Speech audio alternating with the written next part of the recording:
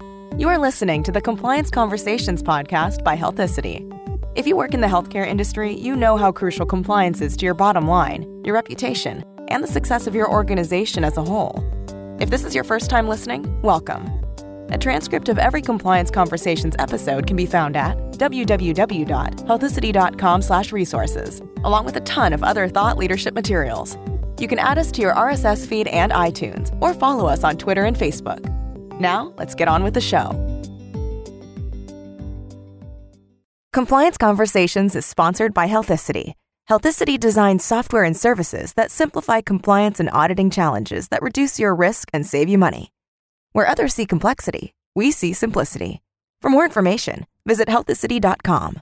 Welcome, everybody. This is CJ Wolf with Healthicity, and I welcome you to another episode of Compliance Conversations. Today we have a wonderful guest, a good friend of mine, Jay McVane from Texas. How you doing, Jay? I'm good, CJ. How are you? Doing great. Thanks for joining us. Oh, thanks for having me. I appreciate it. Absolutely. Jay, I know you're an interesting guy, and I know a lot about you, but I'd like you to introduce yourself a little bit to our guests. Maybe tell us a little bit about where you're from, what you're doing, maybe a little bit about your compliance career and what you're doing today. Sure, yeah. So I live in Houston, Texas, work currently at the University of Texas Health Science Center here in Houston as the Director of Medical School Billing Compliance. We have a medical school, we have a dental school, we have a school of nursing, we have a school of public health.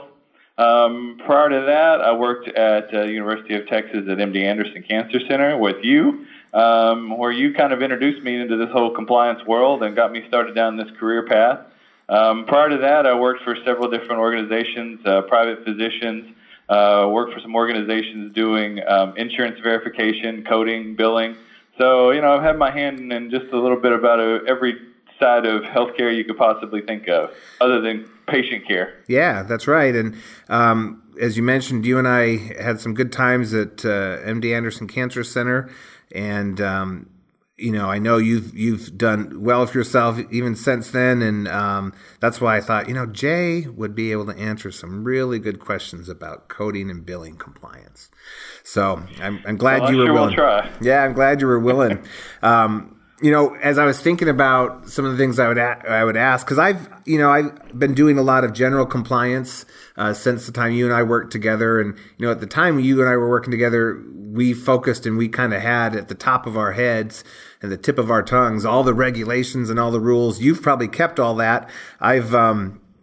Though I'm still involved in coding and billing quite a bit, it's not something I do every single day. And so I really appreciate your expertise. The first thing I wanted to ask you, though, is, you interact with a lot of probably other medical school compliance folks, maybe academic medical centers. And I'm kind of curious if you had to say what the biggest coding and billing compliance issues in that area, medical school faculty, academic medical centers, what are those biggest issues today? Yeah, so I think not only within our organization, but across other medical school campuses that I deal with, as compliance officers, I think one of the biggest challenges we face in this ever-growing clinical world is our teaching physicians really understanding who they're working with. And I know you and I have had this conversation before, and we've actually even presented on this topic before, but right. It still continues to be a huge driver, when, we're hiring more NPs and PAs to help with the clinic workload, but yet the physicians also have a resident or even a medical student, sometimes a fellow, rounding with them either in the clinic or in the hospital setting. And then various people are touching the notes, documenting portions of the visit. And at the end of the day, a lot of times the physicians are just really confused of, well, do I have a TPA situation, or is this a shared split visit if I'm in the hospital? And how much of the note do I have to document versus maybe an NP or a PA? So that continues to be something that we struggle with, because of the productivity the requirements that the physicians face. Wanting to see more patients, wanting to help more folks out, but yet still be compliant with their notes and getting their notes done? And then what type of attestation do they need to have? Is it a teaching physician attestation? Is it no attestation at all because they're working with a mid-level? Do they have a scribe working with them? So the clinical room has become very congested and crowded, and sometimes it leaves the physicians often wondering, what do I do? Who am I with? And really kind of trickles down to a documentation and compliance concern overall. Yeah, it's just like operationally, like you're saying, the clinical environment's becoming more crowded and complex. Like you said, nurse practitioners and PAs are being asked to do more and more, right? And especially in teaching settings, and you get residents and med students, like you said. Jay mentioned that he and I had presented. Was that in San Diego? Just I think last October at the HCCA's. Yep. They call it the clinical compliance conference. So it's kind of geared around kind of these professional type of topics, and we presented on teaching physician rules and all that. And if you go to the HCCA's website and you find past conferences, you can get that handout if you're interested. That is a big thing. And I've even seen, I don't know if you see this, where docs have those different type of assistants, even in the same, like going from one visit to the next. So I've been in a scenario where they're working with a resident on this side of the hall, and they might have a medical student on the other side of the hall. And, they're going back and forth between patients. Yeah, absolutely. And, and sometimes the medical students present to the attendings and sometimes they don't. It can it just varies from clinic to clinic, from, whether it's a surgical unit versus just a primary care, whether you're working under the primary care exception or not. So it can be, extremely confusing, and which, kind of leads to kind of my next point is simply just the actual completion of the note. Yeah. Oftentimes we go in to audit a provider, and we pull a note, and the note looks complete, but we get to the end of the note, and the billing provider might not have signed the note or didn't put a teaching physician attestation. And so then when we go back and we meet with that provider, they're like, wow, I didn't even know I had a note out there that wasn't complete, or I didn't realize I hadn't signed it, because so many people are touching the note that oftentimes the doc, who actually his name is on the claim, they get overlooked in the whole process. Yeah. So with those challenges, have you found anything that works well or not works or doesn't work well in trying to solve it? Is it basically you just do education and you're trying to teach the physicians, or are there mechanics and things you can put in place that you've seen work? Yeah, we've done both. As back in our days of MD Anderson, just sitting in front of them with their own documentation in front of them and showings oftentimes has the biggest impact or the most benefit. But we have put things into our electronic EMR flags, things that would alert to the doctor every time they log in of how many notes they have that are not complete, or, if they have any pending tasks and things like that. So we've kind of tried to tackle it from a two-front approach, education, get in front of them, show them their actual notes, and then also, do some things, electronically through the EMR to assist them and help them with that sort of thing. Yeah. Well, so given that, that sounds like a monumental task, getting in front of the docs. How many providers do you have that you're kind of responsible for, both physicians and, maybe PAs and all of those? Yeah, so my group, I have a team of 6 auditors, and we are looking at upwards of around 1,500 plus providers, billing providers. And that could be, like you said, MDs, PAs, NPs. We've now got clinical dietitians, social workers. Wow. All kinds of varieties of different avenues that we're auditing and reviewing now. Yeah, so kind of on that auditing and reviewing, as the director, you're overseeing it all, but what are some best practices in those auditing metrics, like when it comes to performing the actual coding or billing audits? Like, how many encounters do you do? How frequently? When do you do things that are random versus, no, I'm going to focus in on high risk areas and do kind of focused reviews of certain types of claims or codes? Can you talk to us a little bit about kind of best metrics and practices in auditing? Sure, yeah. So currently, we still do our random snapshot audits of every provider across the practice plan, and we try to do those on at least a biannual basis. Okay. And it also depends on the results of the audit. If the provider did well, then we may push them out a couple of years. If they didn't do so well on the audit, we may review them again the next quarter. But we've kept that kind of structure in place currently, simply because our leadership here likes the comfort that they get from knowing that each one of our providers are being looked at on a regular basis. However, we have started to shift a lot of our focus over to risk-based audits, and really, drilling down into not only areas of risk that we've identified here internally, but also areas of risk that the OIG and our MACs and our RACs and those folks have also said are potential areas of risk. So every year in our compliance plan, we try to carve out and go in and look at what are the highest ranking or what are the things on the OIG work list that would impact our organization. What do we feel are some risks that we've currently already identified that we need to look at? And so we're kind of doing a hybrid model between the snapshot 10 case encounters with the risk-based audits mixed in there. Gotcha. And it's working well. Simply from the fact that we still are able to give providers individual feedback on their own reviews. Right. But also we can go back to our executive leadership and say, hey, this was a risk that was identified on the OIG work list, and here's how we organizationally are doing with this risk. Either we're doing well or we're not doing well, and then what steps are we going to put in place to rectify it if we're not doing well.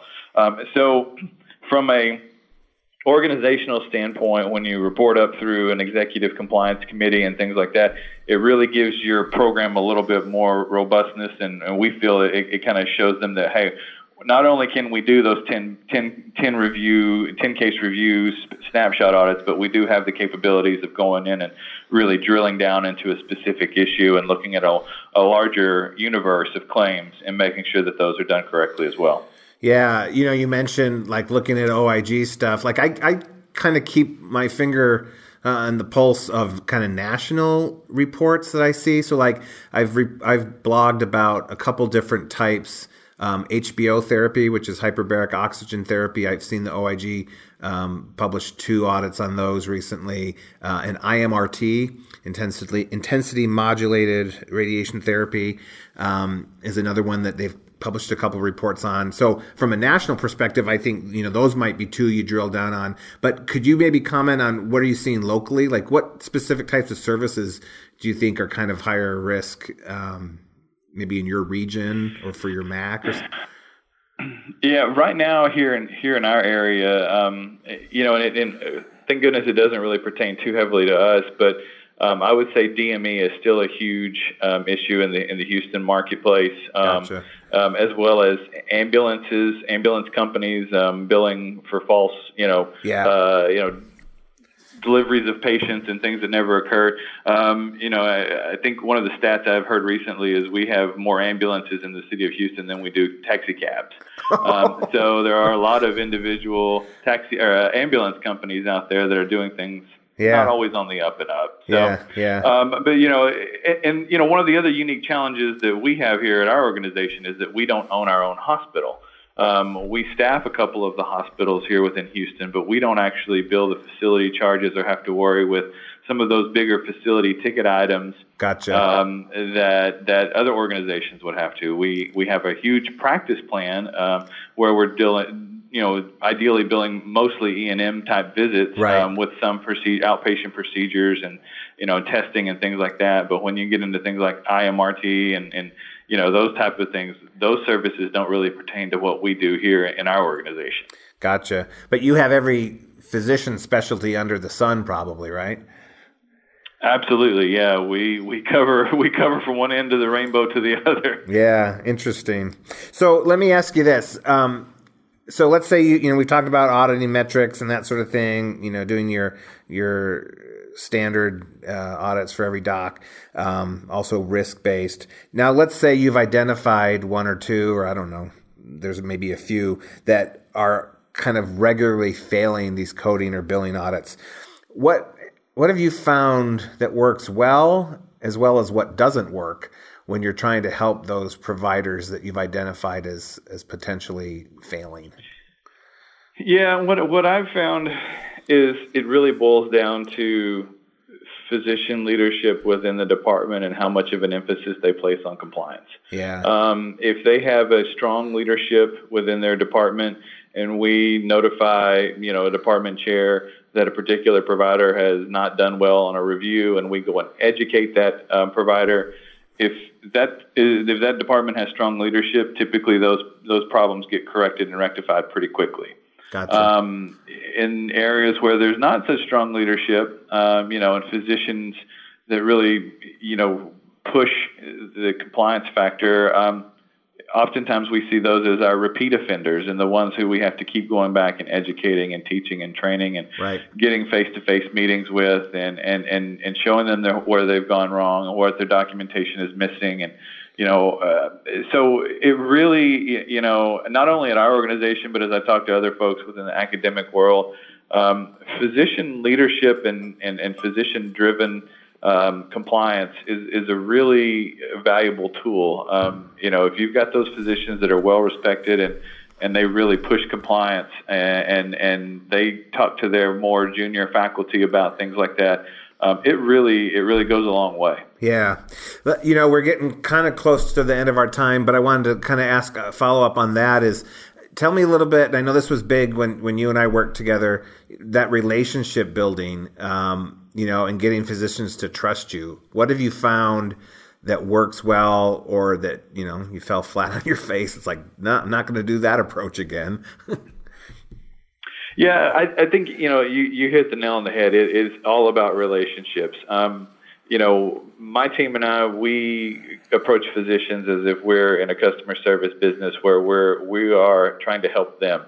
We want them to see us as a resource. We're not someone that's going to get them in trouble. We make it quite a good point to make sure that physicians understand that we're not the compliance police. We're actually here to help them and keep them out of trouble with the government and to keep our organization out of trouble. And it's really all about how when we email a provider to meet with them, we make sure we use the words review versus audit, because oftentimes when it's been my experience that when I use the word audit, automatically the defenses go up and they think they're in some sort of an IRS audit and that they're in some sort of deep trouble. Right. And it can be a little bit challenging either to, one, schedule a meeting, or two, when you walk in there, you can't be walking into a buzzsaw with some of these guys. So if you approach it from an angle of, hey, I'm here to help you, I'm here to teach you, I'm here to work with you.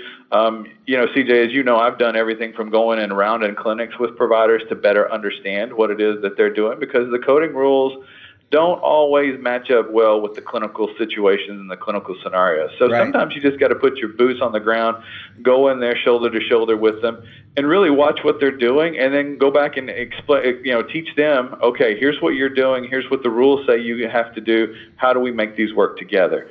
For clinical flow, for operational flow, so they can still see the maximum number of patients that they would need to see per day.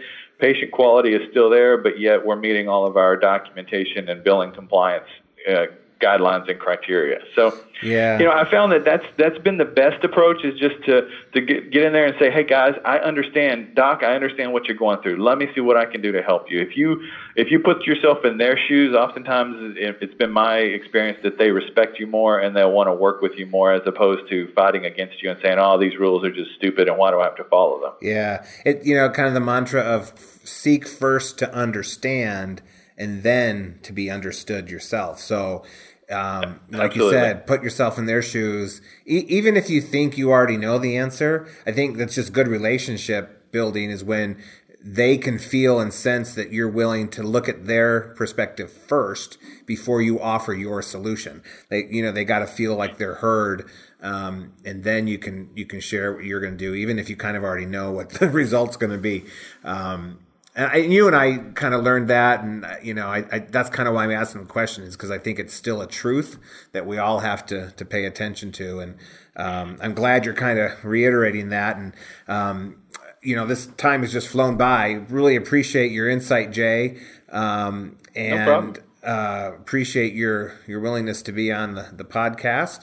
Maybe we could have you on as a guest again, and I'm sure you and I will maybe present again at other conferences. So thank you so much. Thank you, CJ. I appreciate the invite, and absolutely, anytime you want to talk about this, I'm more than willing. Awesome. And thank you all of our listeners for listening to another episode of Compliance Conversations. This is CJ Wolf signing off. Until next time, have a great day. Compliance Conversations is sponsored by Healthicity. Healthicity designs software and services that simplify compliance and auditing challenges that reduce your risk and save you money. Where others see complexity, we see simplicity. For more information, visit healthicity.com.